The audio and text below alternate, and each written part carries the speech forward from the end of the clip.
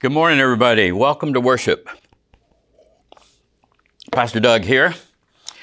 Today we wrap up week 4 of Love Revolution. My question for you is, how's that revolutionary living and loving going? Have you ever considered yourself a revolutionary? I'll be honest, I haven't. But as we begin and as we continue exploring the Beatitudes and this whole notion of living differently, living in a world upside down that Jesus introduced, I'm beginning to kind of get the idea that they're one and the same. Being a follower of Christ and being a revolutionary, well, just hold on. We're going to explore that later on this morning. How did we get to where we are? I mean, how did we find ourselves at Matthew 5 and Jesus teaching the Beatitudes? Of course, Jesus didn't say, hey, everybody, gather around. I'm going to teach you guys the Beatitudes. Let's back up just a little bit into to Matthew 4. And Nick's done a great job of kind of setting the stage for us. But I just want to remind us, especially if maybe today's the first time you've been with us, that this moment of teaching is essentially one of the very first acts of Jesus' ministry. Essentially what's going on in Matthew 4 is what you might call in today's language the rolling out of Jesus' ministry. He leaves Galilee, he heads out into the world, and Matthew 4:17 says, from that time on, Jesus began to proclaim, repent, for the kingdom of heaven has come near. Then the next section of verses is basically the very beginning of Jesus' invitation to people to lay down their nets, lay down whatever they're doing, and following him. So he's starting to build his team. And as best as we can tell through the text of Matthew, he has 2 or 3 or maybe 4 followers at this time. Then the next section Matthew gives us is a summary of what has just happened. Hear this. Jesus went throughout Galilee, teaching in the synagogues and proclaiming the good news of the kingdom, curing every disease and every sickness among the people. So his fame spread throughout all of Syria, and they brought to him all the sick, those who were afflicted with various diseases and pains, demoniacs, epileptics, paralytics, and he cured them. And great crowds followed him from Galilee, the Decapolis, Jerusalem, Judea, and from beyond the Jordan. End of chapter 4. Chapter 5. When Jesus saw the crowds, he went up the mountain, and after he sat down, his disciples came to him.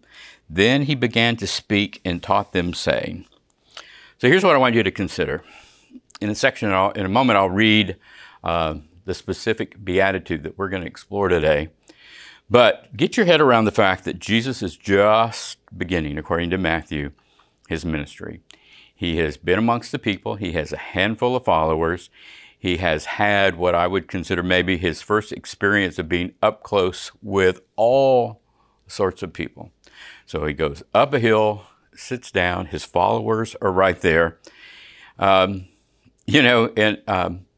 noticed the other day some of our families are going to freshman orientation. In a way, you might say this was freshman orientation. He has these brand new followers. He's had this first time experience with them, with the people, and he sits down and says, you know, guys, I think we need to go over some things. And he spends the rest of Matthew 5 basically orienting his followers to who he is, what he's about, and it begins with what we call the Beatitudes. The one we're going to focus on this morning is number 9, Matthew 5:9. Blessed are the peacemakers, for they will be called children of God. Blessed are the peacemakers, for they will be called the children of God. Peacemakers, peacemaking. What's that all about? And man, are you a peacemaker? Couple of important things that we need to get our head around. In that time, the people would have understood peace through the lens of the Hebrew culture, which essentially defined peace as shalom. What is shalom, you say? Well, it is when things between me and my neighbor are all good and right and as they should be. When things are good and right and as they should be between me and God. And then third, when all is right and as it should be between me, my neighbor, and God. So when you were wished shalom or told shalom, what the invitation was that it is my hope and prayer for you that all is right and good with your world, with you and God, with you, God, and neighbor. So use that as you're beginning to contemplate, then what does shalom making look like? And what's your part and what's my part? The other key word in this is making, peacemaking, shalom making. Making implies it is a process. It is an act. It is a choice. It is active doing, creating. It's not a one-time reaction to anger or conflict or fear where you step in and go, wait, I'm here, I am peacemaker. No, it is an active way of doing and engaging in life. So my question for you this morning is that doable? Can you do that? Can I do that? Is it an option? Is it a thou shalt, we got to do's? I don't know. Let's have a prayer and begin to unpack this some more. What do you say? Gracious God, help us to come to this moment, this opportunity to learn with fresh eyes, fresh ears, and an open heart. In your name, amen. So, what are we supposed to do with this? Are we supposed to read this as a commandment? Are we supposed to read this as a thou shalt? I'm not sure. Some say that the Beatitudes are both descriptive and prescriptive. Well, what's that mean, Pastor Doug? Well, descriptive meaning that they are about the condition of the kingdom of God, that this is what, remember, Jesus is orienting the folks, his brand new teachings about the kingdom. This is what the world that I am about is going to be like. Now, this is contrary to everything that's going on in the culture and with the people and the folks around him and them. So he's introducing a whole new way of being. Prescriptive being, meaning, am I supposed to read this and imitate this way of life? That's for you to decide. As you read the Beatitudes, the first four go one way, the second four go another way. The first four affirm that experience that he had just had with folks of all kinds, folks who had been neglected, downtrodden, disposed, probably not held in very high esteem. And he was saying, no, in the kingdom of God, you will be high and lifted up and elevated. The next four are about my and your and others' hearts. And what's our disposition supposed to be as we go about being participants in this kingdom building enterprise? So thinking about that and wondering about that, I want you to ask yourself again, are you up for this? Are you up for being a shalom maker, peacemaking? Are you up for that being a part of your day-to-day life? Do you and I, if we say yes to this, do we have some implicit or implied or very direct responsibility? Or can we just kind of go, well, that was a really nice Bible study, but I'm gonna go on my way. I got to tell you, I think that I, and maybe some of us, have also, throughout time, looked at this as a suggestion. We have not taken it really terribly serious. I mean, we affirm it and we think it's a great idea, but we live as if there is a loophole or some fine print that says, well, God didn't say we had to do this. This isn't a Ten Commandment kind of thing. This is just a suggestion. Does that step on your toes a little bit? It does mine. I'm conflict averse, and I, in whatever shape or form it comes. And so the whole notion of being action-oriented towards peacemaking kind of gives me pause, gives me reason to push back. I want you to think for the rest of this time together about what is your attitude towards peacemaking, and are you up for it? Have you signed up for it? And are you ready to do it? Secondly, I want us to think about then and now. Has there ever been a time in our world that has not needed peacemaking? Maybe in the very, very beginnings of time when there weren't a whole lot of folks doing life together. But I think ever since people introduced or came up to the scene, there's been conflict, fear, rage, power, so forth and so on. And there has been a need for us to live into shalom, where all is right with me and God and my neighbor. Would you agree? I read an article the other day in the newspaper, I think it was, that talked about this is the age of rage, as if this was a brand new thing going on in our world. And I would imagine that that context has been true for a whole long time. Maybe not back, who knows, in the make-believe world of Andy Griffith and Mayberry. But we know it to be true now, don't we? Think about the last time you turned on the news or looked at the front page of the paper or just even entered into a conversation. In any big metropolitan town right now, there is a lot of rage. There is road rage. There is domestic rage. There's workplace rage, school place rage. Man, a lot of folks, a lot of anger, a lot of hurt, a lot of abuse, a lot of access to things that can hurt other people. So yeah, do we need to be peacemakers? Absolutely. So here's my question for you. I'm going to come back to this again.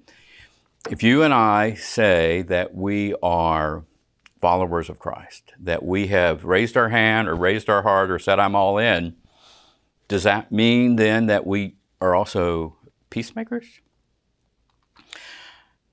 I'm going to preach from now to the end of this time together under an assumption that the answer to that is yes, that those are one and the same, that it's pretty clear that those of us who say yes to Christ are also saying yes to the commitment to being peacemakers. I'm not going to quote the exact verse where these are from, but I'm going to just kind of drop into your consciousness for a minute some of the different teachings that Jesus or Paul or others have invited us to adopt. And you tell me whether or not these add up to a peacemaking mentality. Have the same mind as Christ, okay? Be transformed by the renewing of your mind. Do unto others as you would have them do unto you. Love your neighbor as yourself. Be angry, but do not sin. Be quick to listen, slow to speak, and slow to anger. Math is not my forte, but I think if you add those all up, it equals a peacemaking mentality, which is at the heart of being a follower of Jesus the Christ. Well, how does all this affect your life and my life day to day? So I'm going to operate under the assumption that as a follower of Christ, you and I are engaging the world in peacemaking. We have our handy little set of flashcards with all of these teachings on it, and sun comes up and then it's a new day, right? Every day is a new opportunity to live into these teachings and this mindset of being a peacemaker. So what do? Do I just wait for it to come to me? That's one thing you could do, right? You can just be present in the moment, you and I. We can be attentive to opportunities to do just that, to be a peacemaker. I think that perhaps we also are called to go beyond that and to seek out opportunities where our faithful witness can engage a conversation or a dialogue in peacemaking. What is this peacemaking you speak of? Well, I think it's where you or I value, listen, and respect others, right? You and I both know that our world is in need of that. So what does that mean, Doug, to value and respect others? Well, you tell me. What does it mean? How do you know if you are valued and respected? It's the little things. Eye contact. Hey, tell me your name. I listen to you. I respect you. I acknowledge your presence. That's just for starters. I don't judge you by your outward appearance, your clothing, anything about you. I affirm in my head and in my heart that you are a beloved child of God, worthy of His love and worthy of my time in our conversation. That's just for beginning. That should just be like a default go, right? That in our peacemaking mindset, everyone, regardless of who, where, what, when, why, and how, is worthy of our time and our conversation. I believe that as a follower of Christ, friends, that we have an obligation, a expectation, if you would, to take this seriously, to be a peacemaker. We are called to do this. We are gifted to do this. We are able to do this. So tell me, what's holding us back? You and me. We read that, and what's the loophole? What are we afraid of? Are we afraid of getting hurt? Are we afraid of turning the other cheek? I guess the conundrum that I want us to just to explore and maybe to kind of suspend here at the end of the sermon is, if we say we're followers, ought we be peacemakers? And if we're not being peacemakers, why not?